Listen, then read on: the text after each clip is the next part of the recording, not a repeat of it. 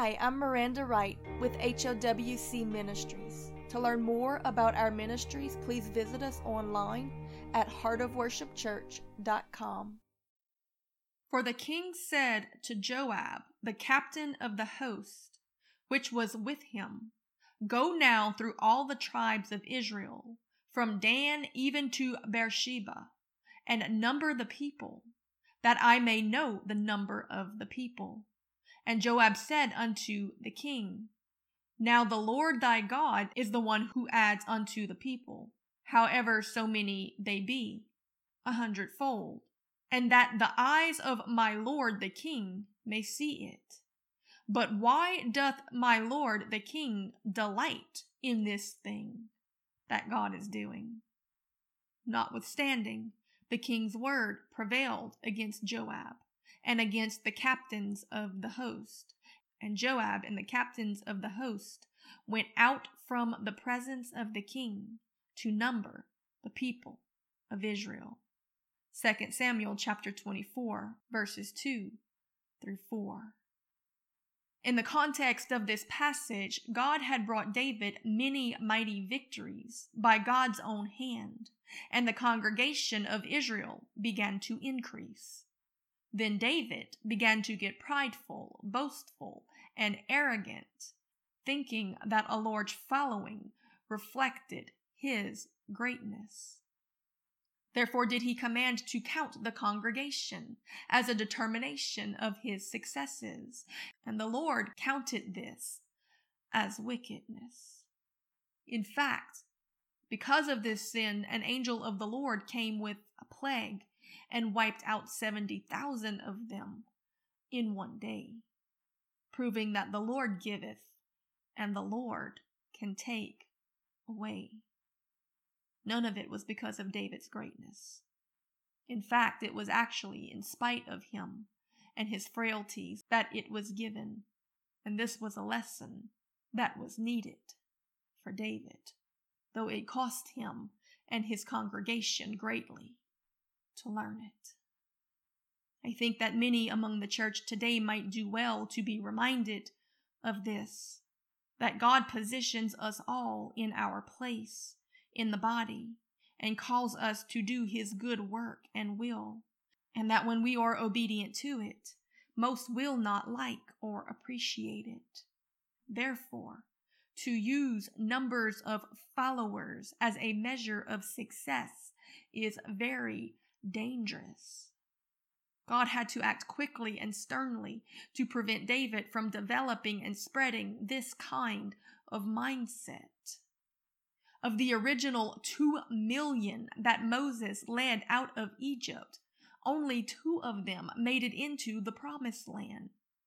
Paul, after giving up all to travel, preach, and start churches, becoming the chief apostle to the Gentiles, a man whose messages are still preached in every church around the world today, yet in his own day was he chased out of every place that he went to preach. In one city, he was stoned and thrown out as dead, got up and went back in and kept preaching. Yet at the end, he tells Timothy that only Luke was with him, and that at one point no man stood with him. Many of the churches that he himself had planted had turned against him, and most were preaching that God was against him, and that his hardships and imprisonments were evidence of this. These men had fallen to the deception that followers determine success in God's kingdom, when historically it was usually quite the opposite. Praise God when preachers preach the truth and men receive it. But the truth is that they rarely do. Noah preached righteousness for 120 years and only managed to save 7 members of his own family and himself. But he changed the world doing it. The measure of success in the kingdom of God is not masses of followers, but humble obedience. Our goal is to simply hear those words on the day of judgment, "Well done, my good and faithful servant." So the question really is this, not how big is your congregation, but did you go where God told you? Did you stay where God put you? Did you deliver the messages that He gave you, no matter who received, despised, or rejected you for it? Because we are called to be a witness, to testify of the words of God and the teachings of Scripture and the testimony of Jesus. Those who receive it in faith will be saved by the grace it offers to those who believe, while those who reject it will give an account for that decision before the courts of heaven, where we will be called once again to be a witness. Only this time we won't be witnessing to them of God's words. We will witness to God their words, that they received the truth and or without excuse. Who was a better example of this than Jesus? He who is called by God the faithful witness. He who said himself, "They hate me because I come to bear witness of them that their deeds are evil." Jesus, the most successful in God's kingdom in all of existence, was not impressed by the masses. He had barely more than 12, and one of them was the devil. Yet he did the Father's will, and those few that he was faithful to shepherd changed the world, just like Noah's few, or Moses's two, or Paul's handful. My friend, get this in your spirit. Biblically and historically, those who followed the masses usually ended up following the counterfeits, the wolves in sheep's clothing. Jesus himself warned us of this when he said that they would lead many to the broad and easy way of destruction, while he reminds us that the few who were true were not usually accepted by those that they were called to speak to. Jesus tells us this in Matthew chapter 5, verse 10, "Blessed are they which are persecuted for righteousness' sake, for theirs is the kingdom of heaven. Blessed are ye when men shall revile you and persecute you, and shall say all manner of evil against you falsely for my sake. Rejoice and be exceeding glad, for great is your reward in heaven, for so persecuted they the prophets which were before you." Let's talk a bit about those prophets, like Jeremiah, who was thrown into a pit and eventually stoned to death. Isaiah was sawn in half with a wooden saw. Micaiah was imprisoned. Ezekiel was killed. John of Patmos was exiled to an island. John the Baptizer was beheaded. The disciples were martyred. Were they not successful because that they had few followers? No, quite the opposite. The counterfeits in fancy garb in their elevated pulpits had the masses, while speaking to them lies and hypocrisies that flattered and fluffed their depravity.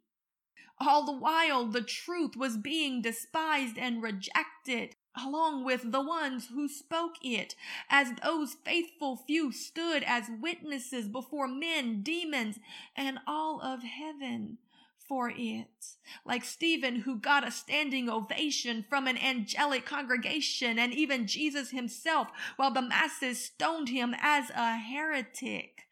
Let history bear record of them, that they did the will of the Father, and there is no other measure of success than this, that they were obedient, even when no one liked it. Matthew chapter 16, verse 24 says this, "Then said Jesus unto his disciples, If any man will come after me, let him deny himself and take up his cross and follow me. For whosoever will save his life shall lose it, and whosoever will lose his life for my sake, he shall find it. For what is a man profited if he shall gain the whole world and lose his soul? Or what shall a man give in exchange for his soul?" Where did the church get this idea that to be liked and accepted by the masses was a measure of success in God's kingdom. When biblically, usually, only the counterfeits, false prophets, heathens, and Pharisees had the big followings. When did we stop believing that straight is the gate and narrow is the way and few are they that find it? My friend, I assure you of this, that if you look to be part of the crowd, then you will follow them straight to hell, because that's where the many are going. They think that they will make it into heaven, but they won't. Jesus himself said this. He said that they will say on that day that they did many wonderful things in their churches in his name, professing him as their Lord and King. But while they professed with their lips, their hearts were still far from him. Therefore will he be forced to tell them, "Depart from me, you worker of iniquity. I never knew you." Many are they that are called, but the chosen are few. The few that do the will of the Father that is in heaven, no matter who hated them for it, no matter how humble, sacrificial, or unglorious, no matter how lonely it was. To do the will of the Father was enough, even if the work was thankless this side of heaven. Simply to hear those words spoken to us when we enter in, "Well done, my good and faithful servant, enter into your rest," will be worth it all in the end. John chapter 4 verse 34 tells us this. Jesus saith unto them, "My meat is to do the will of him that sent me, and to finish his work. Say not ye, there are yet 4 months, and then cometh harvest. Behold, I say unto you, lift up your eyes and look unto the fields, for they are white already to harvest." O Lord, help us to understand this and get it fully in our spirit, that we are not to count the congregation or men as a measure of success in your kingdom, but simply to walk in obedience, because you might send us to one who will reach 1,000,000, or we might miss that one chasing after the masses, and all of our labors and works be wasted, be in vain, because you didn't build the house. We didn't trust what you were saying. O Lord, you see the end from the beginning. Let us trust in your wisdom and follow your leading. Let us be satisfied fully to do your will. For as we do your will we be filled with your Spirit to accomplish the mission that we have been given. You have called all men to the Great Commission, but how we do it, how we work together as a body, how we are positioned, how we function in that commission is your prerogative, for you are the head and leader of it. So in order for us to truly trust you to complete your mission in the earth through us, do we have to be fully submitted to you in complete trust and walk in obedience to the leading of your Holy Spirit. Lord, use us, whether it be in the unseen or before the masses, in the dirty, humble, lowly, and forgotten, or in what seems to be glorious. We know by what you said to Peter on that day that there's nothing that we will ever give up that you will not give back in greater abundance, though it will come mixed with persecutions. So let us not believe the lie of the enemy that you came to make us happy, accepted, and famous. You came to give us a way of escape from the judgment that is coming. And you gave us a commission to go and tell others of it, even if they treated us the way they treated you for doing it. Because we're not better than our Master. It would be enough on the final day to hear heaven say, that we were like him, that we walked in his love, in his humility, in his power, passion, and boldness, that we drank of his cup, though it was a cup of suffering and loneliness, that we said, not my will, but thy will be done, that your kingdom might be manifested here on earth as it is in heaven, because you're the only one who truly knows how to make that happen.